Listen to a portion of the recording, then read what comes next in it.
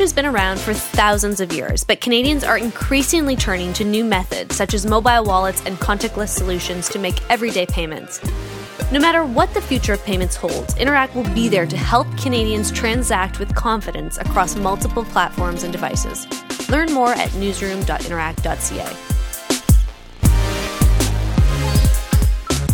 Hello everyone, it's Friday, July 19th. I've got the regular End Thread crew here, Shannon Proudfoot of Maclean's and David Reevely of the Canadian Press. Happy Friday to you both. Hi. Hello, happy Friday to you. Hello. How is everyone's summer treating them? It's hot. It's hot. It's really hot. That's really just like hot. the defining feature of it. Yeah. And work-wise, politics-wise, we are waiting for the alleged slowdown because it does not really seem to be happening. The House isn't sitting, but we're in pre-election mode. And Right. Ministers are everywhere doing everything. And Yeah. opposition leaders are everywhere doing everything. No one's taking Summits, crazy things. Barbecue circuit is not just laid back barbecue beers. It's like, It's a high-intensity barbecue circuit. Yeah. Okay, so we'll get right into it. Prime Minister Justin Trudeau welcomed lawmakers and trade negotiators from Europe to Montreal this week as part of the Comprehensive Economic and Trade Agreement, CETA talks. This is a free trade agreement between the European Union and its member states and Canada. It's been more than 2 years since the agreement was initially signed, and while the majority of members have formally agreed onto it, there are still some steps needed to get the wheels fully in motion. But something like, I was reading, 90% of the provisions of this deal are already in place. So what does it give Canada preferred access to, or what industries does it help? Virtually everyone that potentially exports to Europe or imports things from Europe to do other things with here.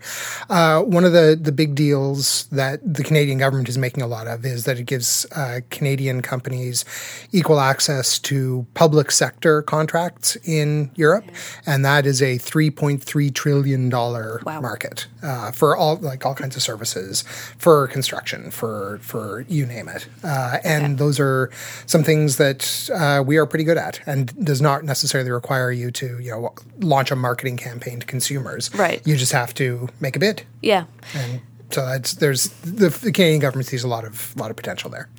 There's been notable pushback from some Canadian parliamentarians, notably NDP leader Jagmeet Singh and Green Party leader Elizabeth May. A letter was signed, something like 7 politicians signed on to it.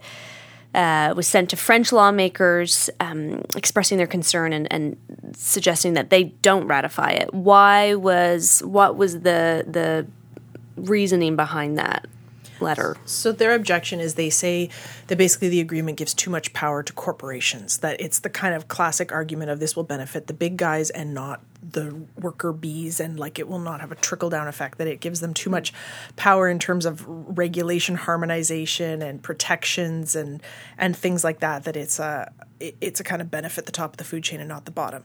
There are other criticisms and also statistical suggestions that CETA has not been super beneficial to Canada yet. I think particularly the agri-food sector has been quite outspoken about it, but that basically exports from Europe have increased, our exports to Europe have decreased, therefore widening the trade imbalance. So far it looks like Europe and European producers have benefited more. And the government they don't have a particular direct rebuttal to that. The answer has been more, wait, it's coming. This sets the stage for us to continue to make more advantageous deals, but I haven't heard at least a direct rebuttal of a way in which that is not true or not a valid concern at this point. I think the flip side of that argument is that Canadians are buying stuff we want from Europe, and that those purchases are very diffuse. Individual companies buying from individual suppliers, individual groceries buying European products that Canadians presumably want to purchase. But you don't get sort of a lobby group saying, we want English chips in our stores. We want, French cheese, definitely, and so on. Yeah, but you do. I was going to say you do get a. Sorry, guys. Well, you probably I will make a lobby group. organization for that. Shannon will lead that group. But you do get the lobby groups from the agri-food producers who are very organized, and they can make a point. Like, we are not selling this stuff to Europe. Like, well, if Europeans don't want to buy stuff from us, and we do as individuals want to buy stuff from Europe. You can't control that much. Yeah, it doesn't make it that doesn't make its way into the political conversation as clearly. But obviously, if there's demand, there's demand. Hasn't it been touted too that because of the increase of shipments to different ports and in Montreal, for instance, that has created a whole bunch of jobs as well. So there's sort of there's benefits to it. And they would argue certainly for spin-off effects. Yeah, they can point to some tangible, I think there's 200 new jobs at the Montreal port because shipping is up like 7% there. So it's a plausible enough argument that it will come, or that it just opens up channels more. Right. But yeah, I guess it depends on what side you're on, like everything else these days. Well, but the bigger point for the government, or where it could be positioned as a win or important, is with things being so unstable and tense to outright hostile with other trading partners. This gives access to a pretty huge, diverse, attractive market, and vice versa when things are not going hunky-dory with the U.S. or with China or with any other. I mean, the fact remains, I think, still 75% of our trade is with the U.S. So that is a very hard gap to fill. Right. But diversification has certainly been the big watchword the last year or two because of that instability. Yes, perhaps it's a step in the right direction given that all that's been happening. Also, to that point, because I think it was Trudeau yesterday who said, I can't think of a more progressive group to trade with that the NDP or the Green Party would want than the European Union. We're looking at who to trade with in terms of China, US. The European Union's probably as progressive as it's going to. Who has standards equivalent to Canada's, or in some cases that we might aspire to, for environmental protections, for labor protections, for other social standards. Yes, they are. I mean, generally speaking, with many individual exceptions, but broadly, Europe is to the left of Canadian politics. Right. So if you're a New Democrat and you want trade, and that might not be a gigantic group, but if you do, as Trudeau says, who else are... Yes. Yeah. Would you rather deal with Donald Trump's America? Yes. Many of the countries have signed on. Where does Britain stand on this? So what happens is, in excess of 90% of the provisions kicked in provisionally in 2017. So there's only like little bits around the margins that would further kick in once it's ratified. I think it's at 13 of 20 EU nations have ratified so far.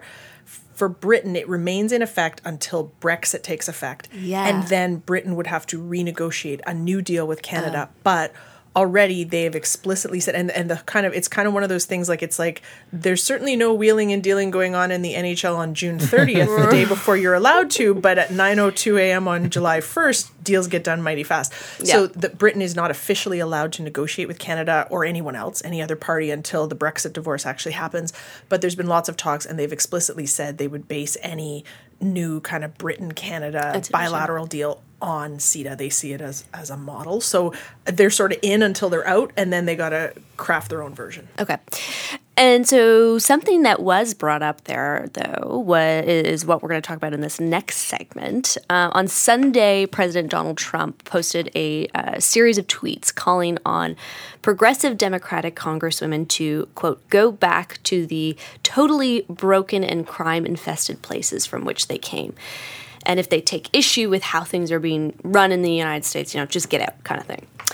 So it's widely understood that Trump was referring to, and now understood that Trump was referring to, four women in particular, Minnesota Representative Ilhan Omar, New York Representative Alexandria Ocasio-Cortez, Massachusetts Representative Elena Presley, and Michigan Representative Rashida Tlaib. The tweets came after the congresswomen appeared before a committee to address what they had said were inhumane living conditions at the migrant camps in Texas. But to be clear, only one of those women, Omar, was born outside of the United States. She's a Somalian refugee. So the statement is just straight up inaccurate. All four of the women are American citizens. However, not one of them is white, which many say is more to the essence of President Trump's tweets. Of course, as should be expected, it has created a massive uproar with politicians and celebrities and all sorts weighing in, condemning the tweets as racist.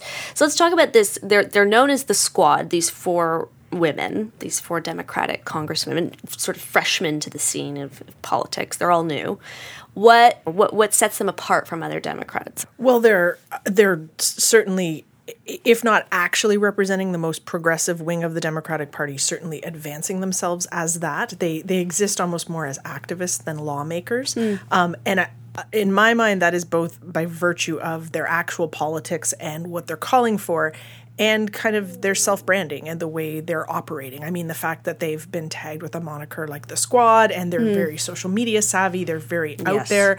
There have been open schisms within the Democratic Party where they've been sort of quasi-openly at war with House Speaker Nancy Pelosi because they are dissatisfied with what they see as sort of a conciliatory incrementalism within their party.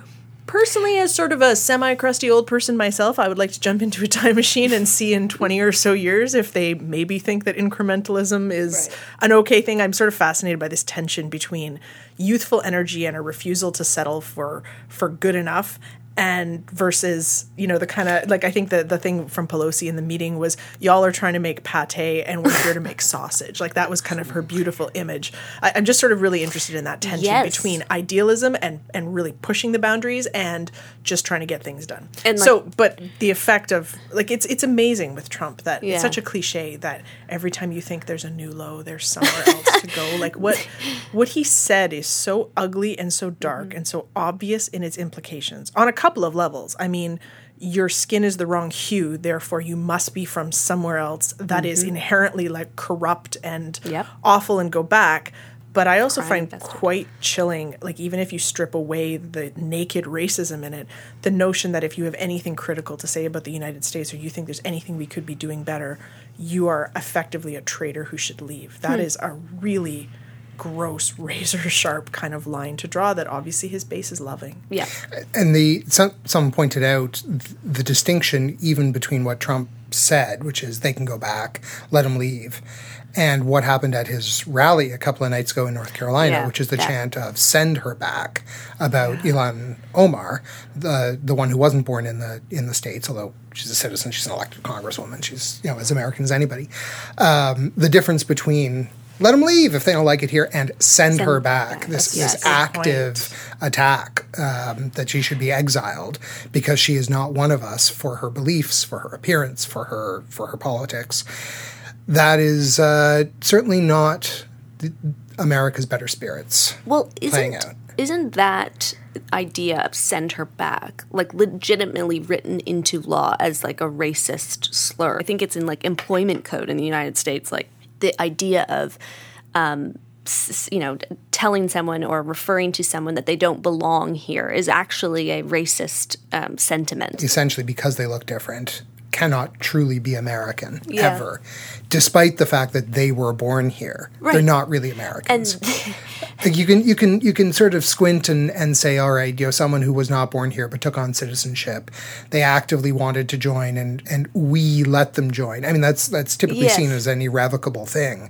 You are part of the family now.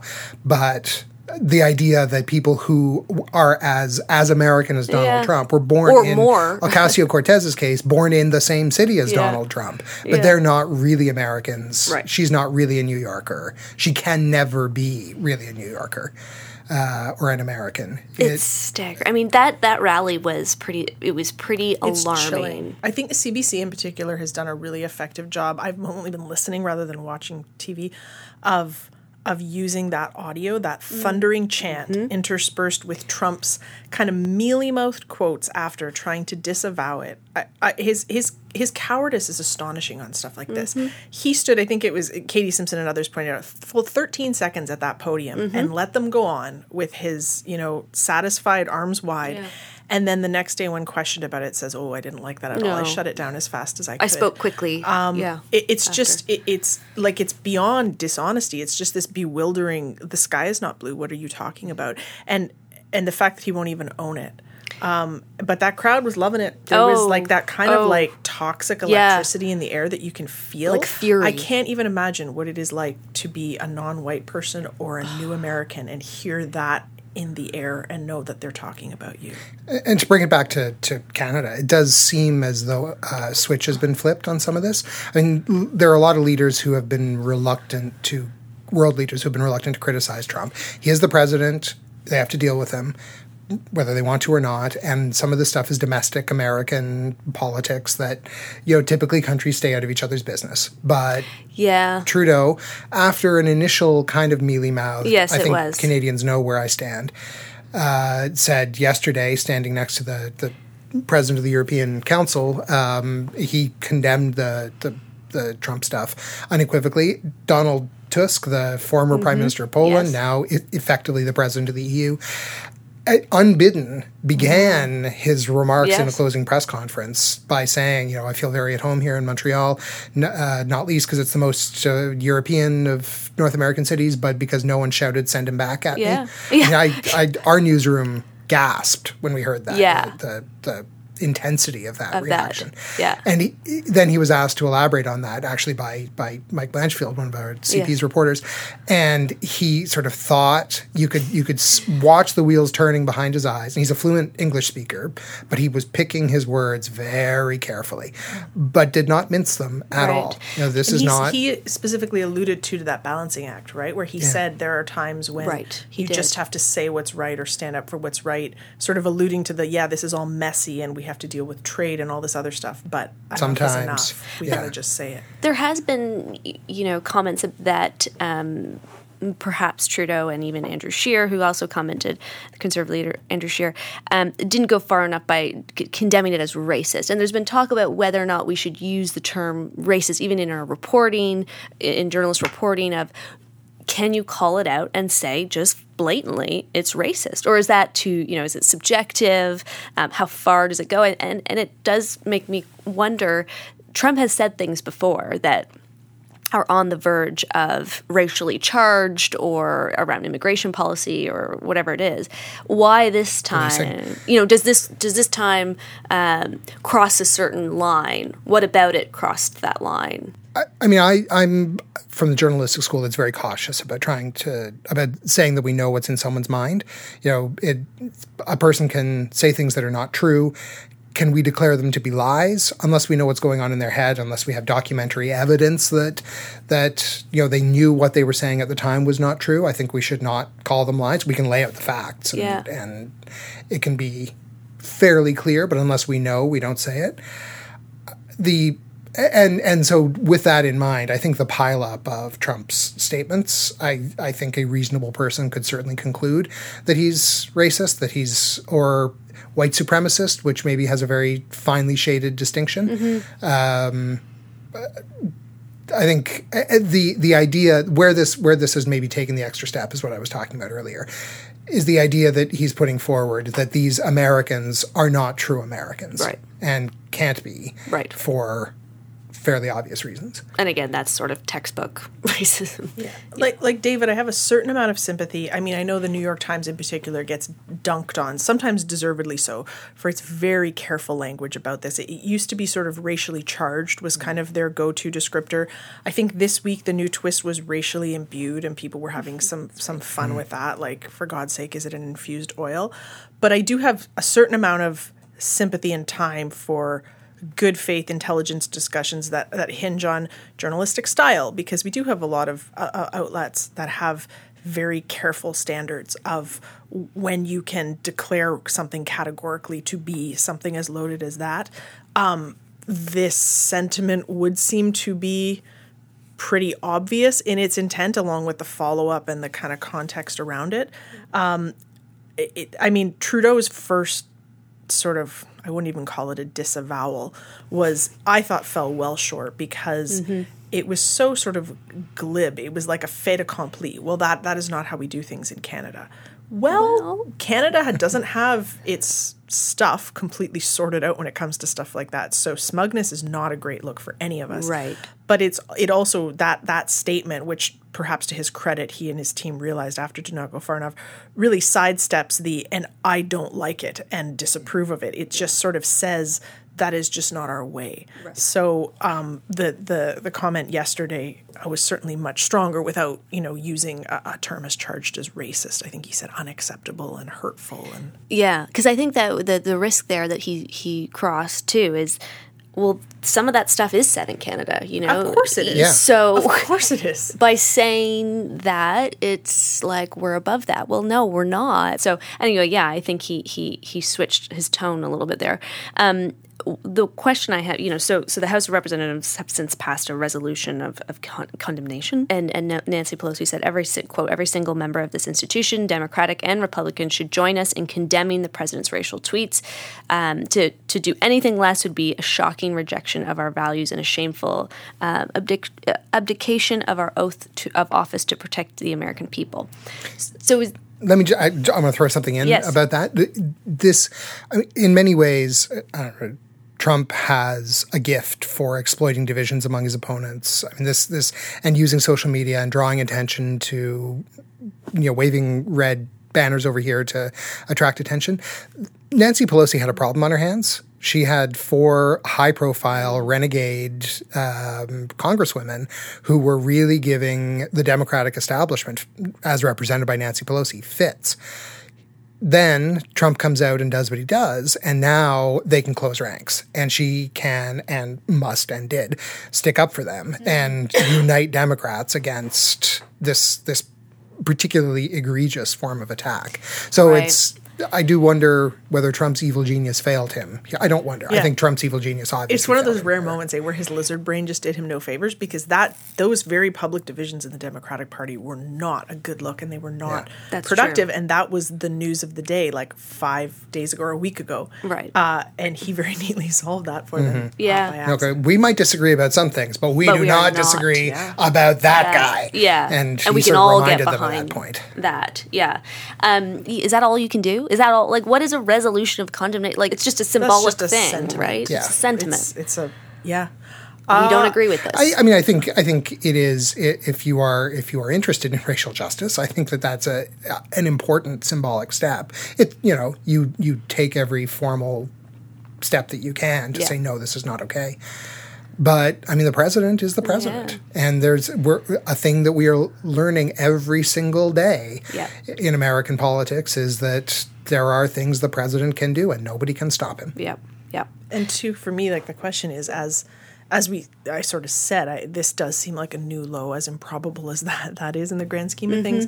But every time he pushes the envelope and goes beyond what you had previously thought was the pale, I just wonder, is there anything that man can do that's going to lose him his base? I don't know what the shades of committedness are of the people who got him to the White House in the first place. But like this was a pretty ugly new level. But in very incremental ways, I'm not sure what you could learn about Donald Trump today or tomorrow, or what you learned about him 6 months ago, that you would consider disqualifying if in November of 2016 you did not consider that. Like there are for sure, always and forever with him, new levels to be reached or new nadirs.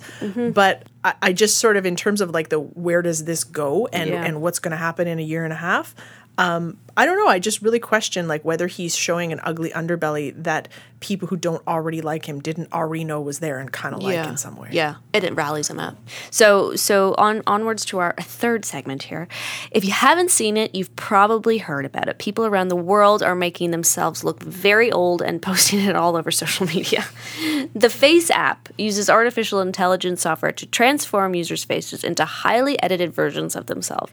So there's filters to make you look young, more masculine, more feminine, different colored hair, and again, just plain wrinkled and old, which seems to be the most popular. That's sort of gone viral. We've seen celebrities like Drake and Justin Bieber and Stephen Colbert and the Jonas Brothers. Even the Toronto mayor, I saw, John Tory, tried it out, which was interesting. David's eyebrows just jumped off his face. Yeah, they're pretty striking. Some of them from... How much older can John Tory get?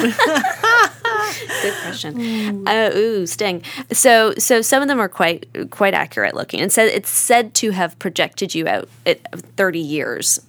And I have to admit, I tried it. Oh, did you? I tried it. And I hope to God it's not 30 years. I hope it's like 50 years from now, but who knows? So it all seems to be fun and games, obviously, until we're reminded that those photos you're allowing FaceApp to access and all the other information you give it when you sign up can be used for alternative purposes.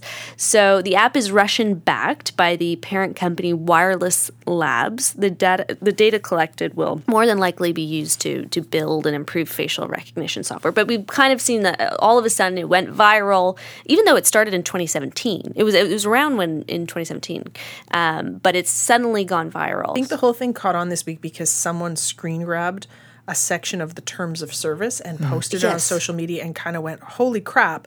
Because the terms of service were like, in perpetuity, we can use it for advertising or whatever we want. Yeah. I don't have enough legal knowledge of how common that is in terms of service. I would actually imagine cynically very common. I think and that's what you're agreeing to everywhere. It's just that people, I think a couple things went on. People noticed here. They heard Russia. And they kind of mapped some meaning onto that.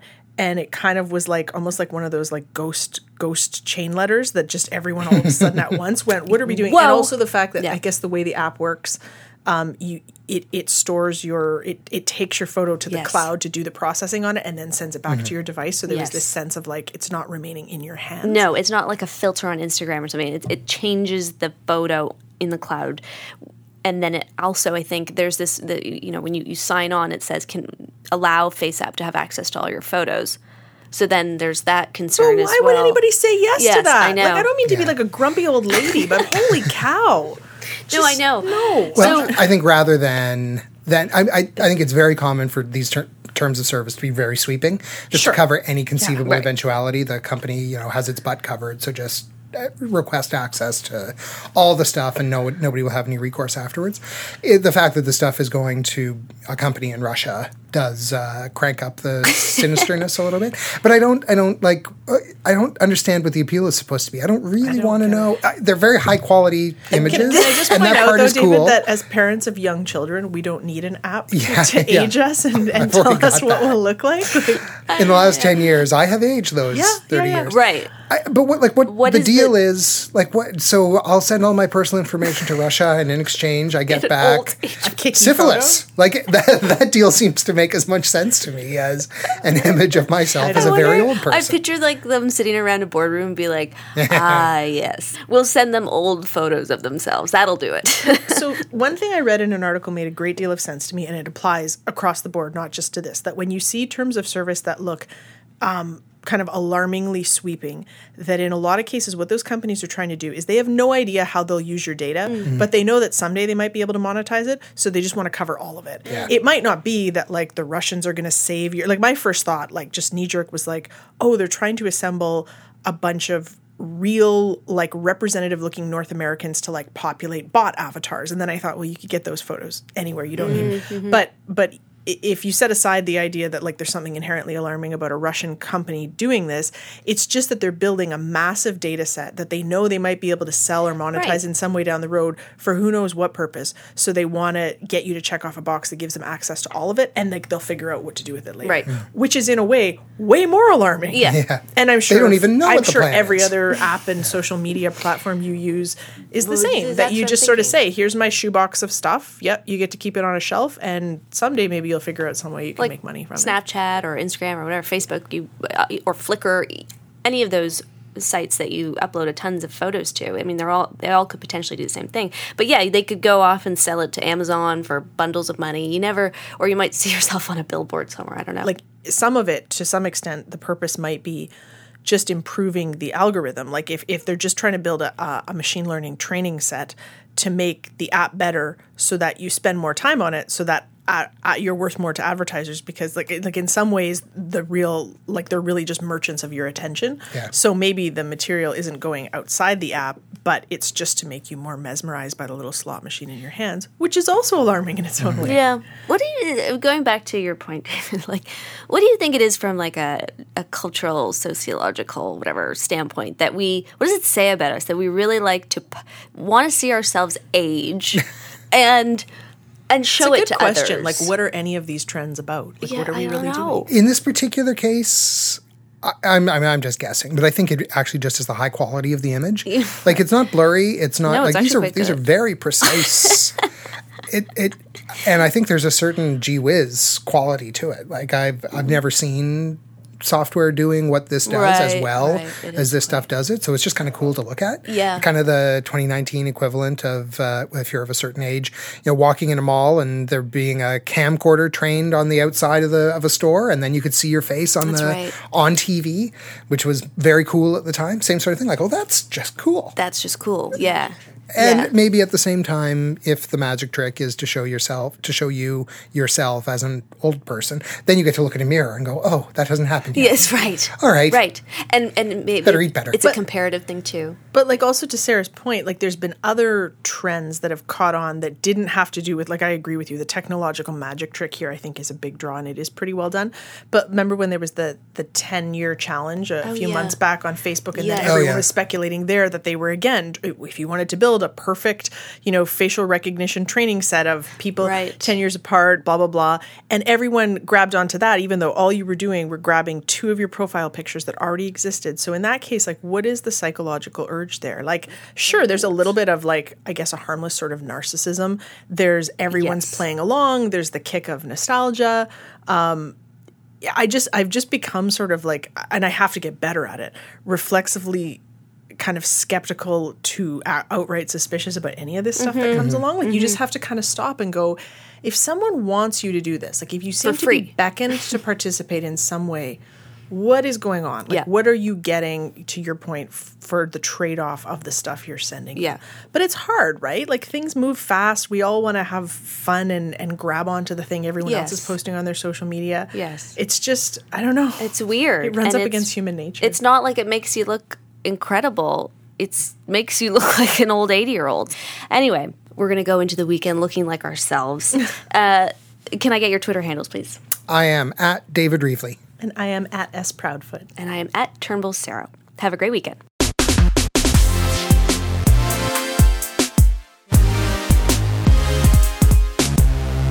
Canada has welcomed the digital economy like few other countries, but we're still reliant on physical identity documents to access government services or complete high-value transactions.